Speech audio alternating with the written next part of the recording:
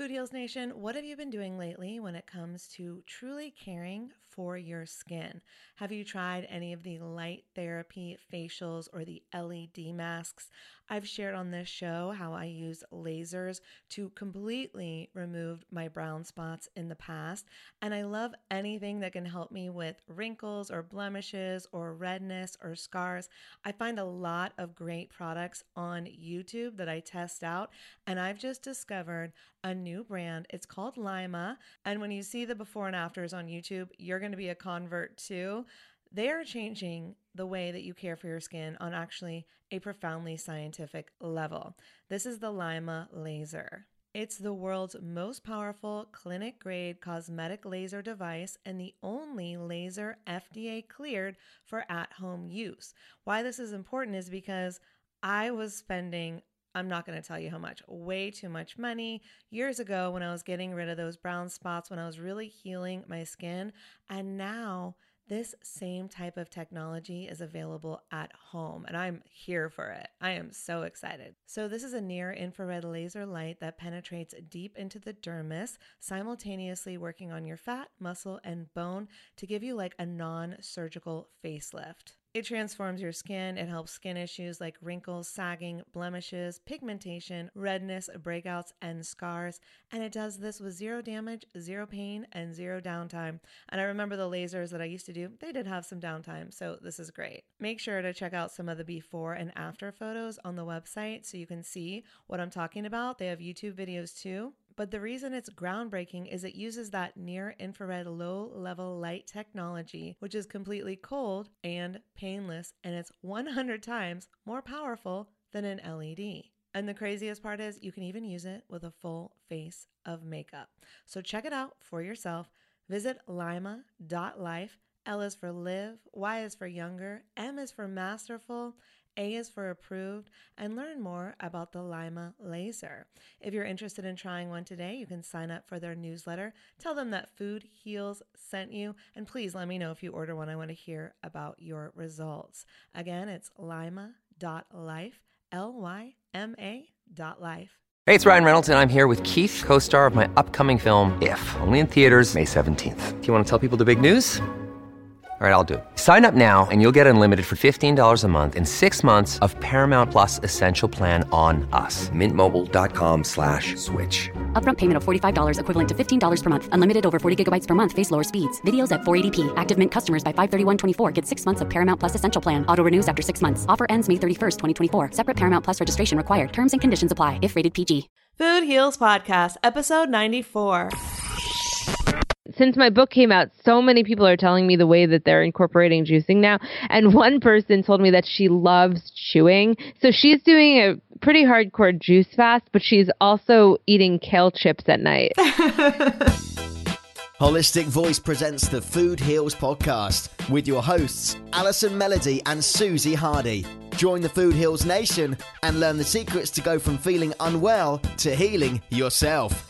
Warning, side effects of this podcast may include increased health and vitality, thoughts of living longer, an increase in sexual activity, feelings of joy, cravings for kale and quinoa, and a spike in Tinder matches. In rare cases, people have experienced a strong desire to put in their Lululemons and take a yoga class while drinking a green juice. If you experience any of these symptoms, text your priest immediately. All right, welcome Food Heals Nation. Thanks for joining us. I'm Alison Melody. And I'm Susie Hardy. Today we bring you another fellow podcaster, Jasmine Singer. She's an author and an animal rights activist who embraced a plant-based lifestyle to free herself from food addiction. Jasmine's first book, Always Too Much and Never Enough, is one woman's journey to find herself through juicing, veganism, and love, as she went from fat to thin and from feeding her emotions to feeding her soul. Jasmine lost over 100 pounds, and I just love this quote of hers. Jasmine says, "Once I let go of the belief that I would not be somebody until the world said so, I saw myself for who I really was, and I found and I dug her." As Jasmine lost weight and, quote, became comfortable in my own skin, I replaced the pounds with a firm commitment to speak up for all the underdogs being kicked around by a world that passes judgment too easily. We just had to quote her in her own words because we couldn't say it better ourselves. No, not at all. Jasmine lives in New York City with her wife, animal law professor Marianne Sullivan, and their rescued pit bull, Rose. And she has a podcast, also the name of her business, Our Hen House, which is a nonprofit multimedia hub working to change the world for animals since 2010. She is a regular public speaker on the subjects of veganism and activism and holds a master's degree in experiential health and healing, right up my alley, as well as a holistic health certificate from the Institute for Integrative Nutrition. But before we get to our interview with Jasmine, we have to tell you about today's sponsor. Our sponsor today is Thrive Market, which I am completely and totally self-admittedly obsessed with. Thrive Market is a membership-based online shopping club on a mission to make healthy living easy and affordable for everyone. For less than $5 a month, which is $59.95 annually, Thrive Market members can buy the best-selling healthy foods and wholesome products in everyday sizes. And it's always 25 to 50% below retail prices. And you can't say that for these other grocery stores, right? It's like Costco and Whole Foods had a baby. It's like a super healthy, large-sized baby at affordable prices, right? Exactly. And Susie, I'm also about to blow your mind right now because did you know that they have essential oils for like 43% off retail price? What? Really? I swear. I did not know that. And I do. I work with essential oils all the time. They're very healing and they're very costly because it takes a lot of plant to make an essential oil. So the fact that they can find a way to make it affordable, that's amazing. Susie, I just bought lemon essential oil for $4. I don't believe you. I'm going to have to go order some myself. I don't believe her. Look it up. It's true, Food Heals Nation. I would never lie to you. And when you become a member, thrivemarket.com will donate a free membership to a low-income family, a teacher, or a military family because they believe that we should all thrive together. And I just love that. That's awesome. Like, that's the future of companies, right? It really is. They're really like putting out a model that everybody can get behind. It's sustainable and it's helping everyone. You never have to pay full price for healthy food again. Go to thrivemarket.com/foodheals to get your 3-month free membership plus 15% off your first purchase. 3 months, Food Heals Nation. They told me that they usually only offer 1 month or 2 months, so we got 3. Thank you, Thrive. So start shopping now and save on your favorite natural, wholesome products delivered straight to your door for free. That is thrivemarket.com/foodheals. Next up, our interview with Jasmine. The Food Heals Podcast starts now. All right, today we're here with writer and animal rights activist Jasmine Singer. After battling obesity and food addiction, Jasmine became a vegetarian and then vegan after watching a factory farming video. And Jasmine learned the hard way that it is possible to be an unhealthy vegetarian and finally traded in her Oreos and pizza for healthier choices. With Jasmine's newfound confidence, she went from being a bullied fat kid to an activist. And Jasmine now eats, breathes, and sleeps animal rights alongside her wife. Welcome, Jasmine. It's great to be here. Thank you so much for having me. Thanks for being here. Thanks for being here. We're really excited to talk to you. And so can you just give us a little bit about yourself? Tell us who you are and what you do. Yeah, I'm Jasmine, as you said. And last time I checked, I was. And I am the author of the memoir, Always Too Much and Never Enough, which just came out in February. And I'm currently on a book tour with it. So it is a roundabout journey toward seeking and looking for personal authenticity, which for me is something that really started when I learned the ways I was being betrayed, really, by the food industry, and in particular, big ag or factory farming. And so as I picked that apart, I also started to pick apart all of the ways I was betraying myself. I also run Our Hen House, which is a nonprofit that produces media for people who want to change the world for animals. And we are most notably known for the Our Hen House podcast, which is now in its 7th year. And we also have the Teaching Jasmine How to Cook Vegan podcast and the Animal Law podcast. That's awesome. You are a media rock star. Yeah, I was going to say anything else. That's a lot. There's a couple other things, but I thought I would just, take a breather. No, that's plenty. I'm being sarcastic.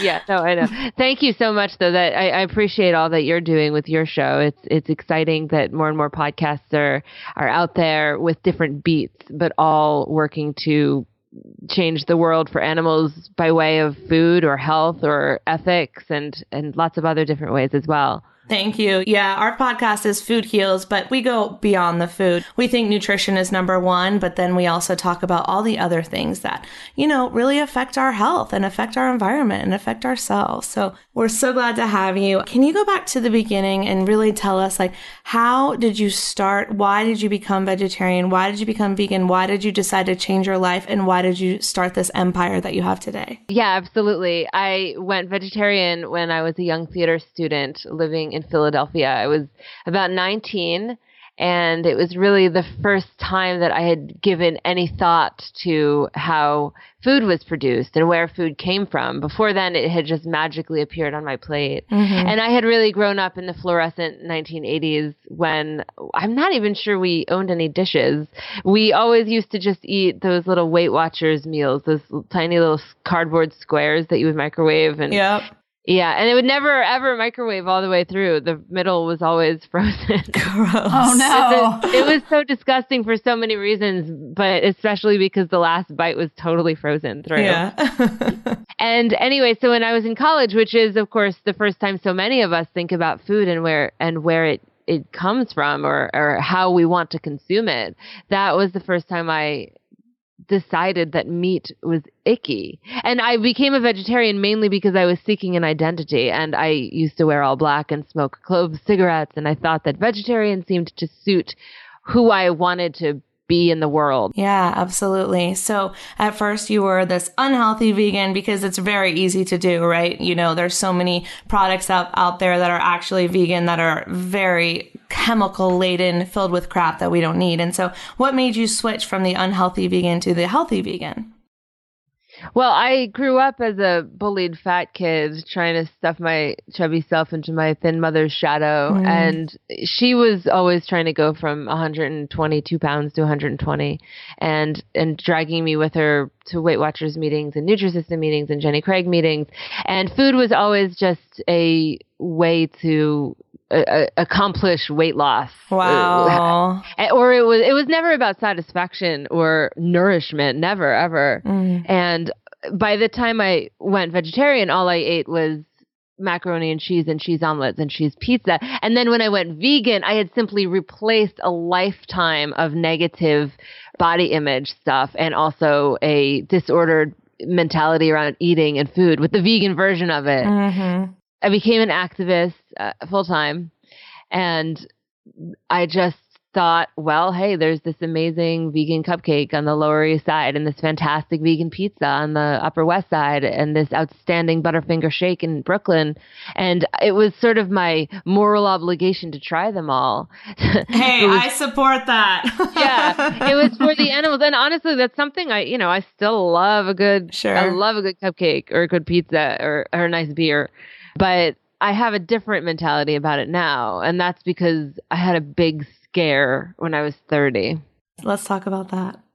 I was really sick and unhealthy. I had been vegan for many years at that point, and I was told I was on my way to heart disease. I weighed in the 220s, and I had adult onset acne. I was fatigued constantly. I was achy all the time. And I've been writing for Veg News for over 10 years now, and I was out in San Francisco, and I was meeting with the publishers, and they had an advanced press copy of the film Fat, Sick, and Nearly Dead. And I know that Joe was recently on your show, right? Mm-hmm. Joe Cross? Yeah, we love Joe. Yeah, so do I. And so, of course, as you know, and probably most of your listeners already know, his first film, Fat, Sick, and Nearly Dead, talked about how he tried to cure himself of autoimmune disorder through going on a juice fast.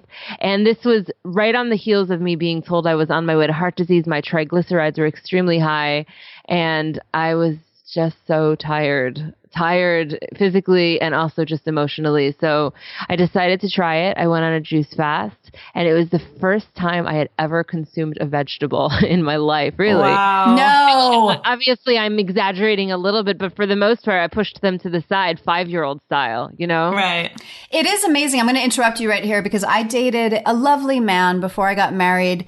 He was East Indian. He was vegetarian all his life because his father was East Indian, and that's the way he was raised. And he never ate he ate potatoes. He ate potatoes. He ate pizza. He ate cheese. He was not vegan. He was vegetarian. He never ate vegetables. And I thought, you are the most unhealthy vegetarian I have ever seen. I ate more vegetables than he did. Right. Mm-hmm. And so that sounds like what you were experiencing. He also had his dad was a doctor, and he had very high triglycerides.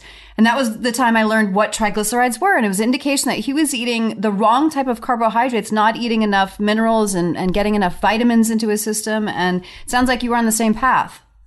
Yeah, I mean, back when I was a vegetarian, before I was vegan, this was a long time ago now, I was so unhealthy. Like when I went to college, I transferred schools in the middle, and by the time I transferred to Pace in New York City, I had brought with me these little single servings of mac and cheese that they came in their own little styrofoam container, and you just pop them in the microwave.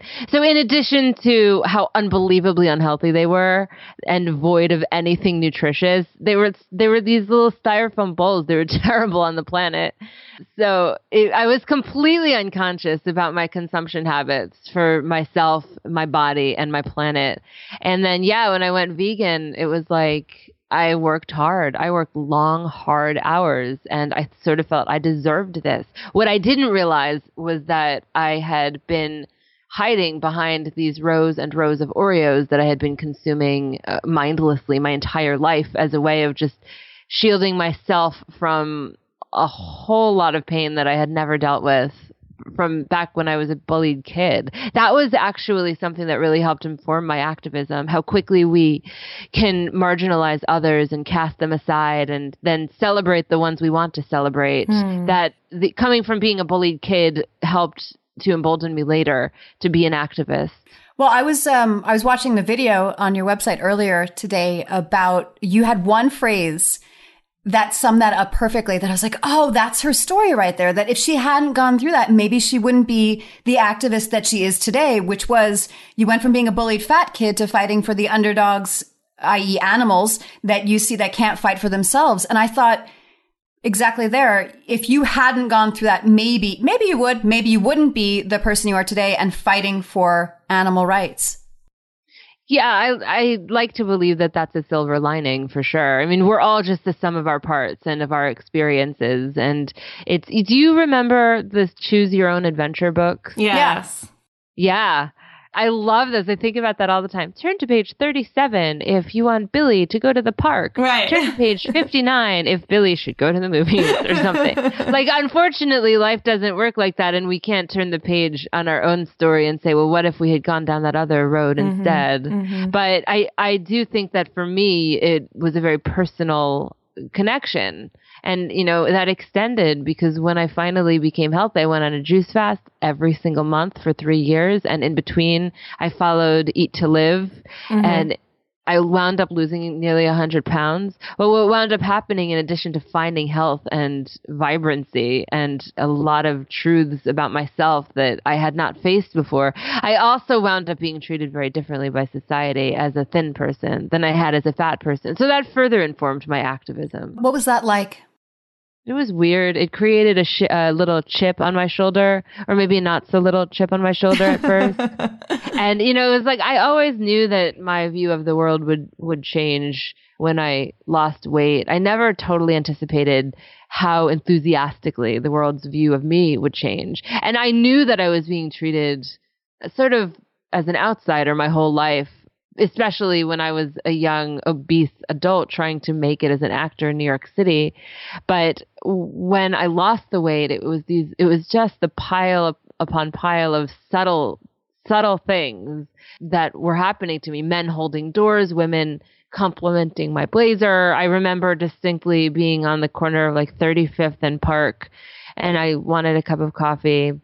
And I saw a bunch of guys holding some Starbucks, and I was like, excuse me, where did you get your coffee? And they like all but escorted me to the nearest Starbucks, which was subtle. It just sounds like, oh, those are nice guys. But let me tell you, when you're 220 some odd pounds, it doesn't happen like that so much. Right. So it was confusing and a little infuriating, but ultimately it was liberating when I was able to parse it out in my book and help inform my activism through my personal experiences.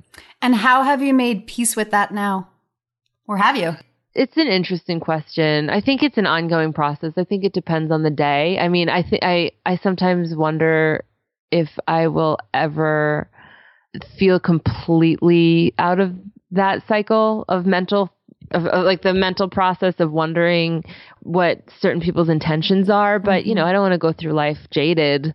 And I like to believe that people are oftentimes inherently good, not always, but so I have to just trust and open my heart in different ways. And that was something I had to do to myself. I had to open my heart to myself in the process of learning about all of my own truths, my sexuality, what I could bring into relationships, friendships, and more in an authentic way. Whereas before I was really under the influence really of being a food addict and living in denial about my body and about my view of my body. So once I was able to really heal from that, I was able to show up in a way I had never shown up before. So that was what my book really centers around.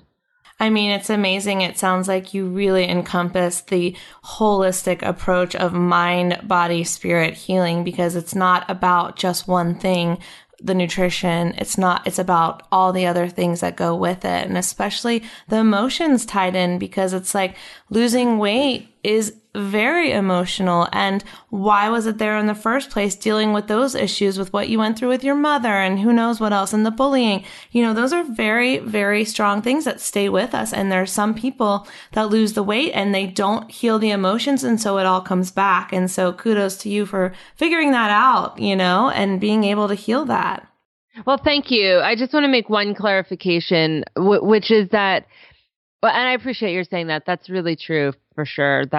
That came as a result of not basing my weight loss on the numbers on the scale, but basing them on actually paying attention to what I needed. Self-care, imagine that. Yeah.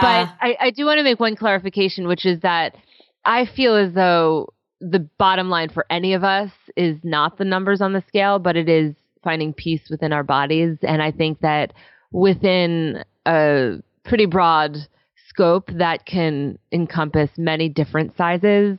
For me, as I found peace within my body, I lost a lot of weight. I think that there's other people for whom they would find peace within their body, but their body would still be bigger. It's just, you know, there's a fine line there, and the fine line is morbid obesity, which is where, you know, I was obese, but I'm not here to judge anyone who is happy and larger, as long as they're, you know, as long as they have peace within their body and they're living in a way that is consistent with their ethical beliefs. I say more power to you. Totally agree. And different body types and different body shapes, you can be at optimal health and weigh more than someone smaller or weighing less, and you can be much more healthy than them. So it's really not an indication of your total health and well-being, you know, your size, except when you're talking about obviously obesity and things like that. Well, the reason that the book came to be was because I wrote an article for Mind Body Green that went viral, which was called What I Learned About How the World Treated Me Differently After Losing 100 Pounds. It actually was called something else, but it was close enough to that title. Wait, you wrote this? You wrote this or someone else? I wrote it. Yeah, I wrote it for Mind Body Green, and it got like 100,000 shares in 24 hours or something like that.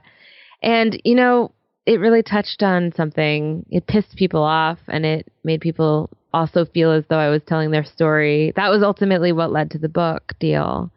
But I will say that we probably do all oppress others in ways that we're not consciously aware of. And that to me is a thought that humbles me every day and keeps me, what I hope is like not incredibly preachy, because I feel like I have a lot to learn. And I have certainly, I was in the unique position of having jumped the fence from someone that the world sort of arbitrarily decided was less than to someone that the world arbitrarily celebrated or at least accepted.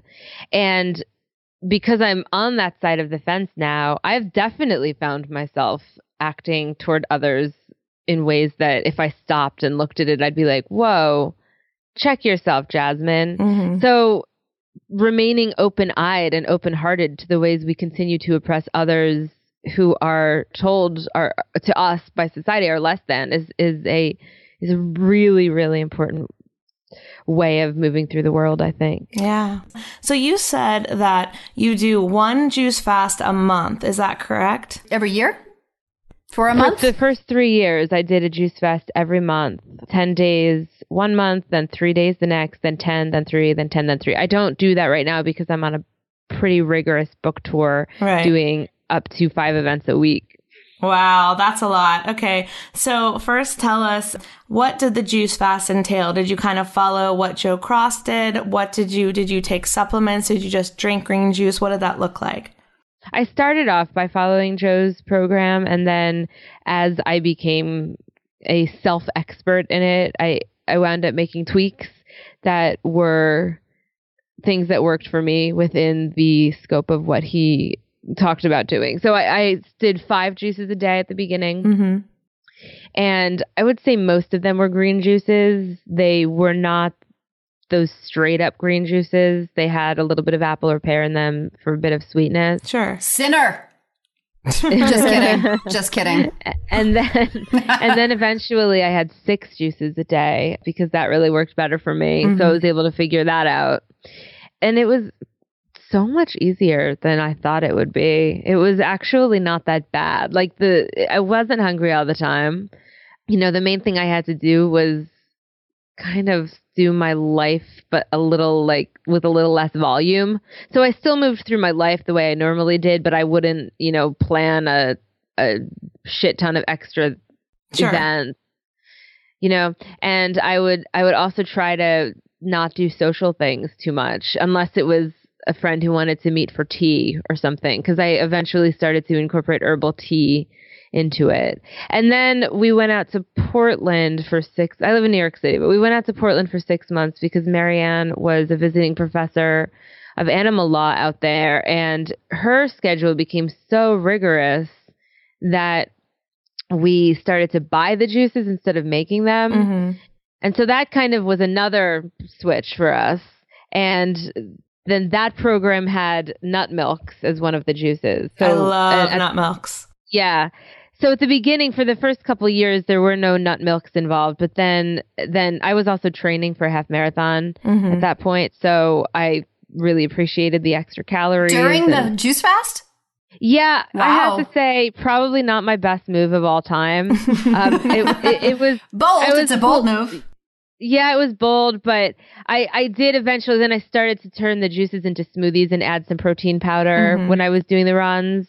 The longer runs, but that was probably one of my mistakes. I shouldn't have been juice fasting while I was training for a half marathon. But it was not that bad. Like I was able to do it. I was getting enough calories. But you kind of live and learn, and you figure out what works for you and what doesn't. Since my book came out, so many people are telling me the way that they're incorporating juicing now. And one person told me that she loves chewing, so she's doing a pretty hardcore juice fast, but she's also eating kale chips at night. And she makes them herself in her dehydrator, I think. And that's cool. That's what works for her. That's what I love about this. It's not a how-to book. It's really just my story and what worked for me. Yeah. And it's amazing. I think your story is fantastic. Speaking of chewing, I did a bit of a juice fast recently, and the instructions I got along with it was that you should chew the juices because it activated enzymes in your saliva that would help I was like, I gotta it said don't chug, chew your juice. And I was like, really? I gotta chew my juice? But I did it. But that makes sense because the act of chewing does release those digestive enzymes. And so when I take when I do my cleanses, I'm taking the digestive enzymes. I'm taking them physically. So if you can make your body produce them yourself, why not? I chewed my juice. Yeah, I think that I've heard that before about chewing too. And I think, again, it's all about sort of figuring out what works for us. And if you do it and you feel good about it, then cool. Yeah. So tell us about trust in the juice. Well, the juice fasting was something that I always felt was first and foremost a mental break for me. Mm-hmm. It's actually similar to my running, which isn't really about physical health for me. It's a nice side benefit. But the juicing became about taking a break from my very, very hectic schedule. And as I mentioned a moment ago, turning down the volume a little bit. And whatever toxic behavior I had started to sort of inch its way up in my life, in the period between the juices, I would be able to take inventory during my break from eating solid foods and let that go. And that wasn't always like food. It wasn't always like a cupcake addiction that came in. It was sometimes people. It was sometimes an addiction to my email. It was sometimes an addiction to, caffeine that was just starting to creep its way back in.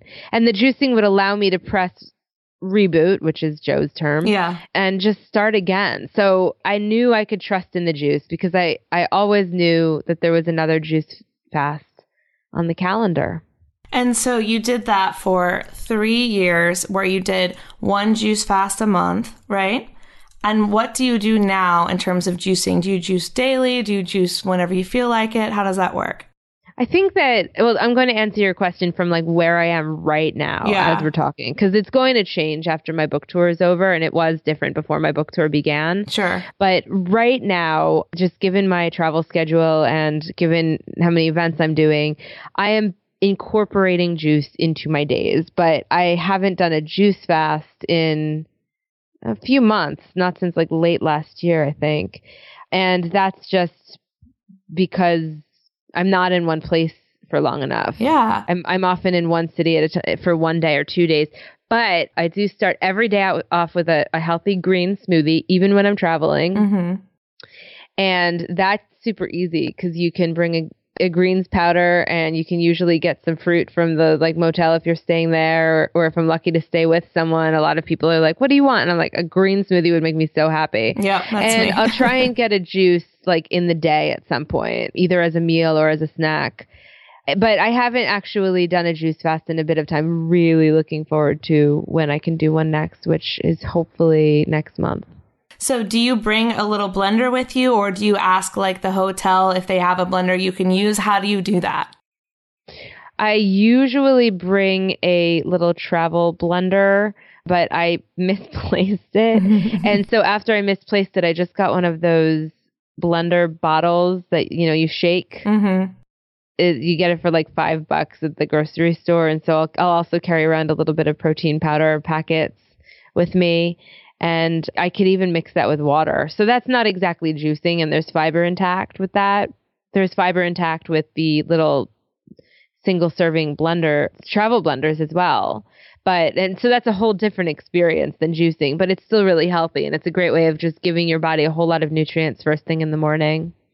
Yeah, I think it's a great way to stay healthy on the road because it's hard when you're traveling. I know for me, usually when I land and I get off the plane, I'm just Googling where's the nearest Whole Foods, because most cities and towns don't have the access to all these organic vegan places, juice places like LA does, like New York does. Now, some places do, so if you can be lucky enough to find that, but usually I'm just Googling where's the nearest place that I can find some fruits and vegetables, get my juice, get my smoothie, so that I can sustain my lifestyle. Because just because I'm traveling, you feel a lot worse after you get on planes, trains, and automobiles, right? So you've got to even give yourself more energy. So you can't be eating this horrible airplane food. LAX is the only place I know of that has Real Food Daily. Real Food Daily. And I'm like, American Airlines, I only fly American for that fact alone. Yeah. But it's like, other than that, it's really hard to stay healthy on the road. So do you have any other tips for staying healthy on the road, or how you do it? Well, first I have an anecdote which will lead to a tip, which is basically that since I'm traveling so much, a lot of people are like, oh, you have to try the vegan restaurant in this city. And of course I want to. It's also good fodder for our hen house. Yeah. But oftentimes their special item will be the fried Big Mac with the vegan version. Mm-hmm. And, at the beginning of my tour, I was like, okay, yeah, I want to try all this.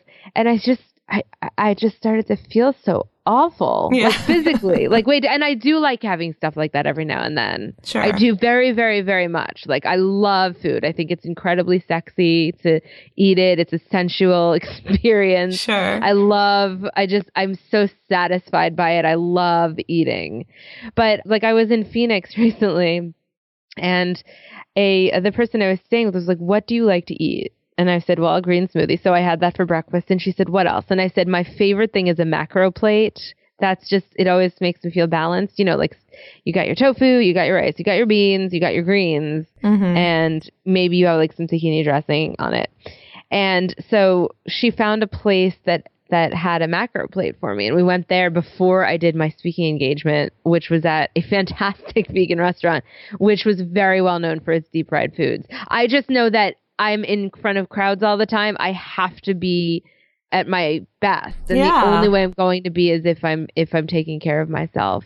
So other tips for the road, I would say definitely make sure you get your vegetables in the morning if you can. And worst case scenario, if you don't have your little blender with you, most motels that you're staying at offer oatmeal, and they'll have the plain oatmeal. And so if you just take plain oatmeal and water, and you can even add a little bit of fruit to that, that's a really healthy breakfast. And you could get that for free at any hotel that offers breakfast. So don't forget about that, And then other tips for staying healthy, I'm a New Yorker, so I walk all the time. And I think it's really easy when visiting other cities to just get into the car because it's not necessarily a walking city. So I would say definitely get outside every day. And I'm not going to be that person who says exercise every day, even though, I do believe in exercising for sure. All I'm saying here is get outside every day and move around. Yes. And move your body. So that would be another way of staying healthy on the road. And,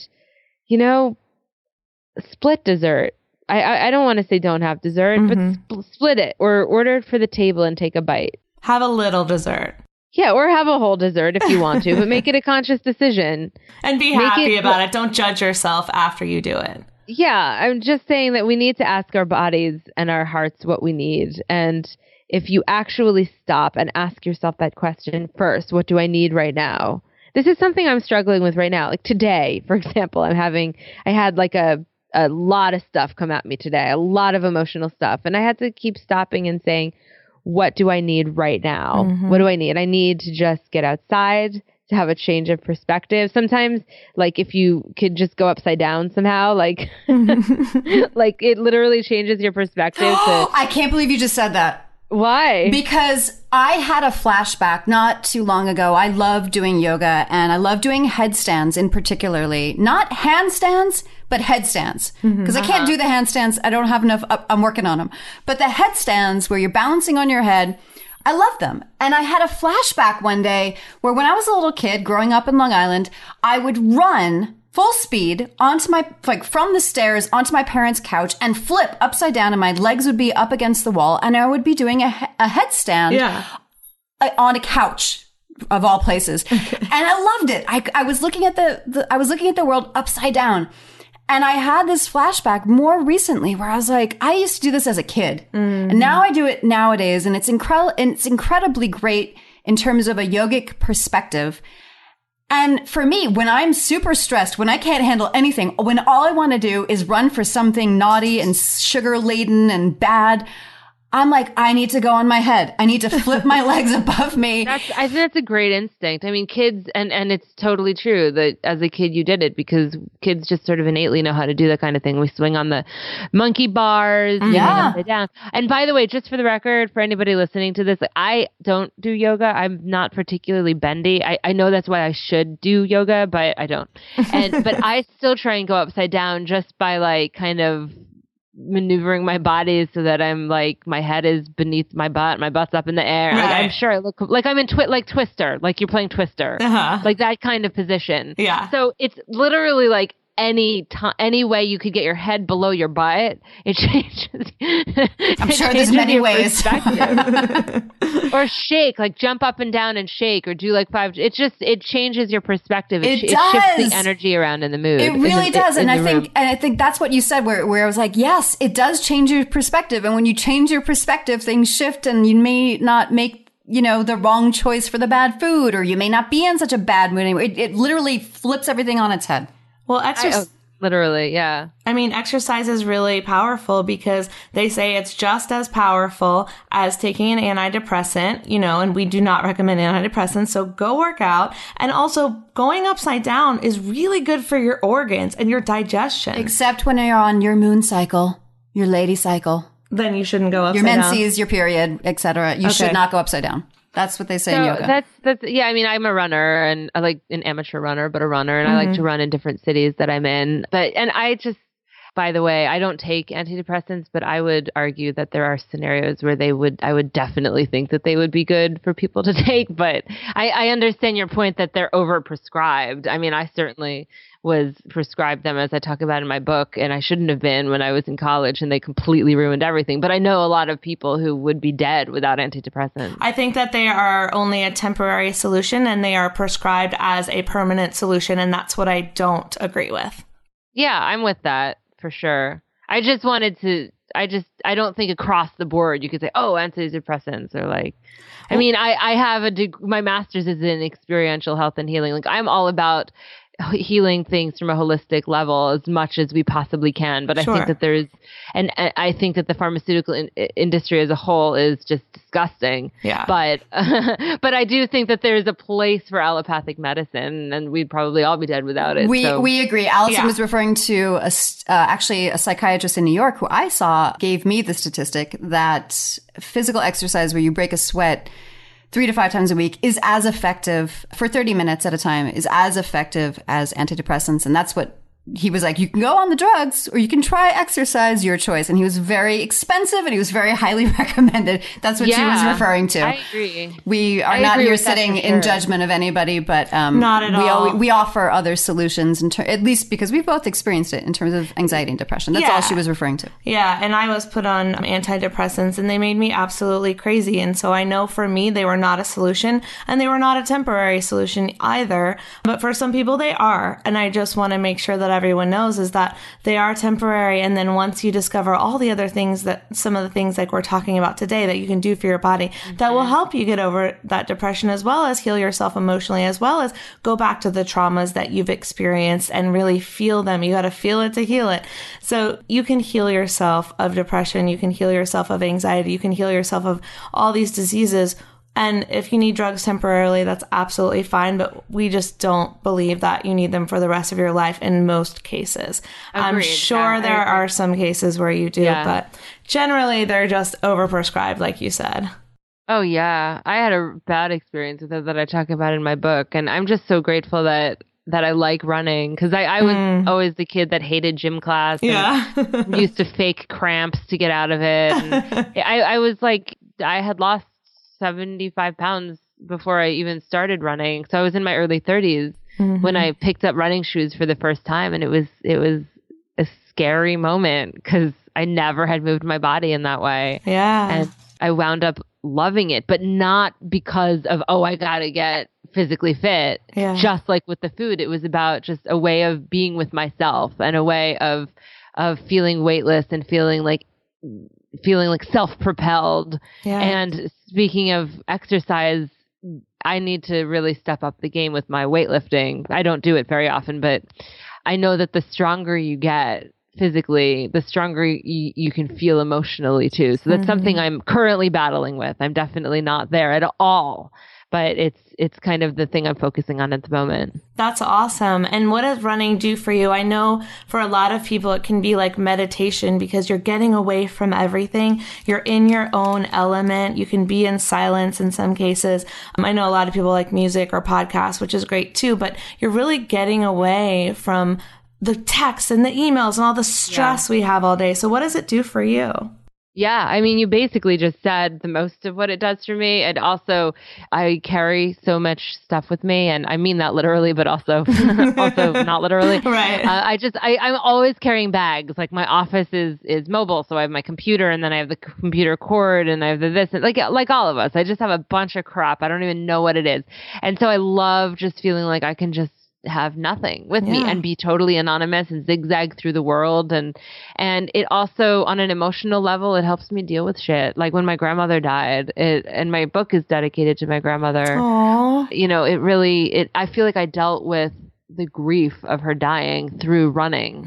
And I would like weep while I was running. I just remember this one run I took in New York City. I was living in Soho at the time, so it was like right on the Hudson River, right over there. And I just remember it was from a run that I broke through the denial and realized that she was dying. And it was so painful. But then it was just ultimately healing to be able to continue to physically move through the space, helped me to move through the emotional space as well. That's beautiful. I mean, I love that story because I think how powerful, you know, it's moving your body to move your thoughts forward and to get to that self-realization, as painful as it is. It was like that was your breakthrough moment. I think that's amazing. Thanks. Yeah, I have to often remind myself, Jasmine, go running today. You know, just do it and you'll feel better. You never, you're never like, oh, why did I do that? You're always like, thank God I did that. Well, and I was actually just interviewed for Women's Health about tips on getting your butt to work out when you don't want to. And one of the things I said is, all right, if you don't want to, just promise yourself 10 minutes. And if after 10 minutes you still don't want to, go home. Yeah. That's cool. I will basically guarantee that if you're out there and it's 10 minutes, you're going to keep going for at least a half an hour, which is usually the amount I work out, is just a half an hour. I think but you could do anything for 10 minutes. I think that's great advice. I do the same thing with my writing. When I don't want to sit down and write my screenplay, I'm like, I'll do 10 minutes. And if at 10 minutes I'm ready to quit, I can quit. And I think giving yourself attainable goals and limits and like almost like bargaining with yourself, like, you can just do this small amount, and you do often find that you will find that you will go farther. Yeah, exactly. I mean, it's like we all come up with the tricks we need to play on ourselves. That's kind of how can we manipulate ourselves to write or to. But yeah, but you're right. You could do anything for 10 minutes. Right. It's going to be different things for different people. And just like the person who contacted me and said she does a juice fast but eats kale chips, like that works for her. And a modified version of what I just said will work for someone else regarding 10 minutes. And you know, you can make it easier for yourself for me, I lay out my running clothes the night before I'm going to go running, because it's hard. I don't know how to pick out what I'm going to wear. It's always like. No, that's such good advice. I feel the same way. Yeah. Lay it out. Make it as easy as possible for yourself. Yeah, because otherwise I will spend so much time getting ready for the run that by the time I'm ready to go, I'm like, I could have run 2 miles by now, you know? And so I like laying it out. It's so simple, but it's so true. Mm-hmm. All right. We'll be right back to talk about Jasmine's business and podcast, Our Hen House. Food Heals Nation, if you're like us, you care a lot about the food that you put into your body because you know that food heals. The problem is that good, healthy food can be extremely expensive, but it doesn't have to be. That's why we were thrilled to discover Thrive Market. ThriveMarket.com is like the Costco for everything healthy online. That's right. It's an online shopping club offering the best brands and groceries up to 50% off retail prices. Shipped nationally for free. They have brands that I buy all the time like Simply Organic, Garden of Life, Dr. Bronner's, Tom's, Nutiva, 7th Generation, Gaia, and so many more. So basically everything I'm already buying at Whole Foods, right? Exactly, but at 25 to 50% off. And you can easily filter everything by your preferences. Gluten-free, vegan, raw, non-GMO, organic, and even fair trade. But what I love most about Thrive Market is their charitable cause. For every paid membership, ThriveMarket.com donates a free membership to a low-income family, a teacher, or a military family. How awesome is that? This is a game changer, Food Heals Nation, because you never have to pay full price for healthy foods again. That's why we scored an exclusive discount for you. Yes, so check out Thrive Market and get 2 months free membership plus 15% off your first order. Join the movement at thrivemarket.com/foodheals. You are listening to the Food Heals Podcast. Make sure to subscribe, rate, and review us on iTunes. All right, we're back with Jasmine Singer, whose personal story proves that life can always surprise you. She went from being a bullied, overweight child who ate her school lunch in the bathroom stalls to a passionate animal rights activist, tap dancer, and writer. Amazing. Jasmine understands how personal every person's relationship with food really is. She's also passionate about social justice, animal liberation, vegan baked goods, juice fasts, and finding the best black eyeliner on the market, not tested on animals, of course. Of course. So, Jasmine, what is the best black eyeliner on the market, by the way? I can't believe you asked me that. I'm so on the spot right now. You're on the spot. We got it from your website. I'm gonna say what I'm wearing right now, which is ELF, ELF. Yeah, I know ELF. Costs about $3. Oh yeah, they're super affordable. So I think there's other ones that are also really good, but that happens to be the one I'm wearing right now. So that this issue is so close to my heart because I have a beagle, and beagles are one of the most tested on animals for makeup and like skincare companies. Are they really? It makes me so mad because they're so docile. You know how Charlotte is. She's so sweet. What and so the fuck? There's this company. That makes me mad. I love Charlotte. I'm her auntie. I know, but they test all these like products on them, and there's an organization called Beagle Freedom Project who really, really helps get them out of animal testing. But it's heartbreaking. Oh my God. I know. So thank you for letting us know about ELF. And now tell us about Our Hen House. It's your business. It's your podcast. Tell us how it started and really what you're trying to spread to the world. Thank you. Our Hen House is a nonprofit that I founded with Marianne Sullivan in 2010.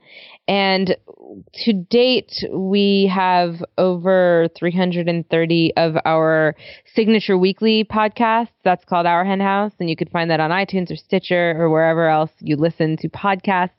And we get to talk to celebrities and activists and lawyers and people who are working to change the world for animals. But in addition to that, we provide commentary on news items that pertain to animal rights. Mm-hmm. So Marianne has amazing biting banter about that. We have a segment that people love called Rising Anxieties, in which we basically report on what the opposition is saying regarding vegans and veganism and animal rights. And so it's fantastic. That's everyone's favorite segment because all we really have to do is report on it and it speaks for itself. We see that as a huge sign of success. That's why we call it Rising Anxieties.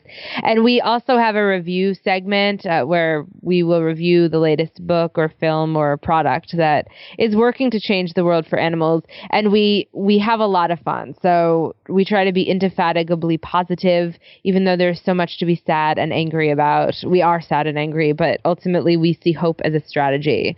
So we have a lot of fun with that. We've gotten recognized by the Webby Awards twice alongside some pretty big heavy hitters. And so that's been really exciting for us.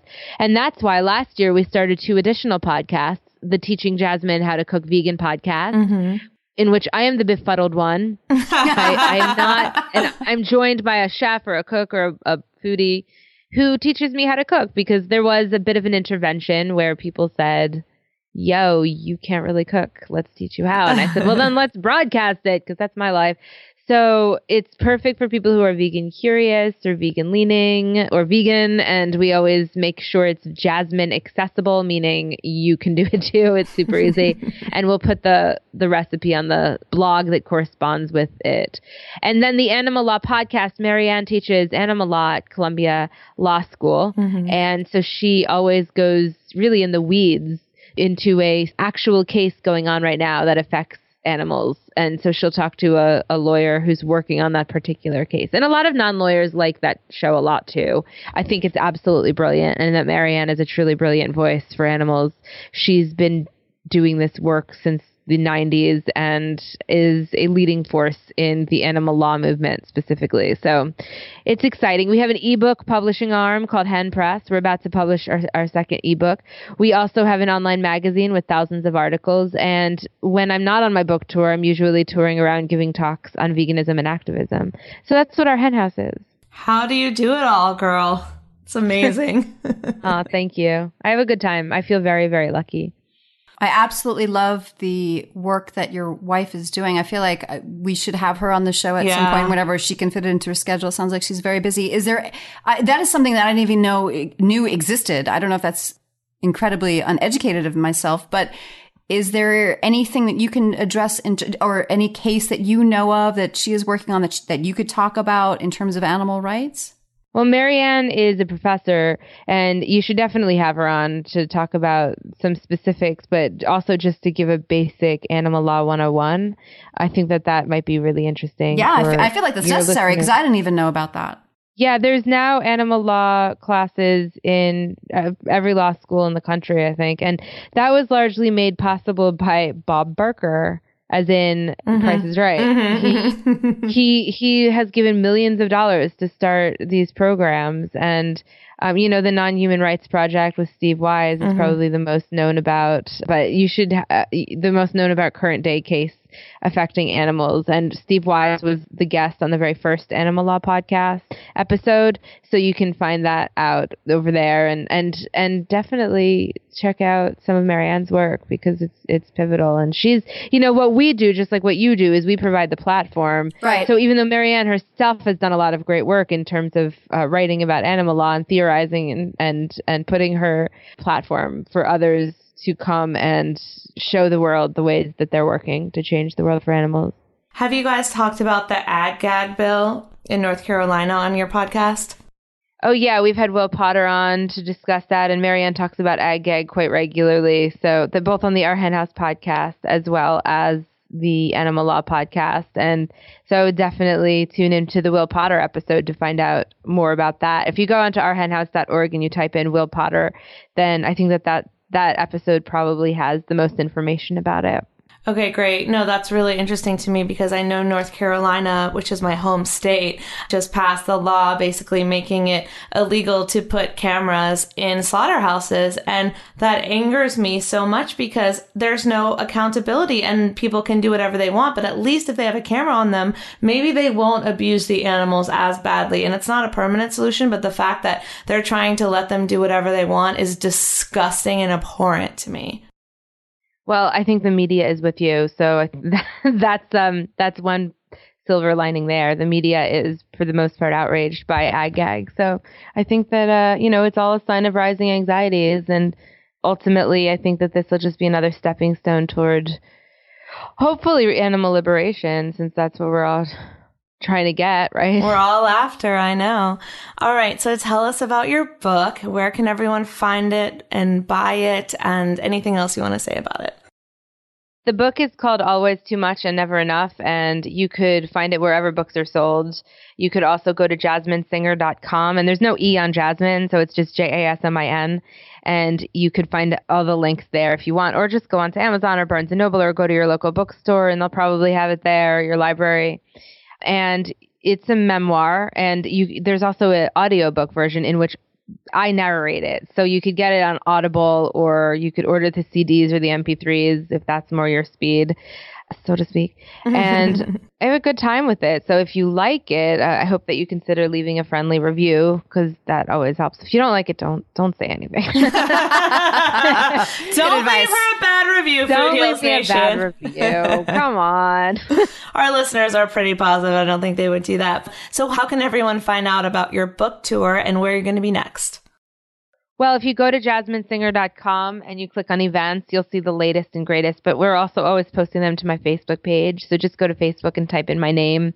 And I have an author page, which I think is facebook.com/JasminSinger1, the number one. And again, there's no E on Jasmine. So we'll always post those there, or again, just jasminesinger.com. And I'm going to be on tour all year. So if your city will probably come up, and if it doesn't, then you can email us and we could see if there's a way to work it in. And you could also find me and our hen house at On Twitter, we are at Our Hen House, or my personal one is Jasmine_Singer. Mm-hmm. And on Instagram, Our Hen House is Our Hen House, and I am Jasmine Singer, author. And then our website is ourhenhouse.org. That you could find Our Hen House, the podcast, on iTunes or Stitcher. Same with the Animal Law podcast and the Teaching Jasmine How to Cook Vegan podcast.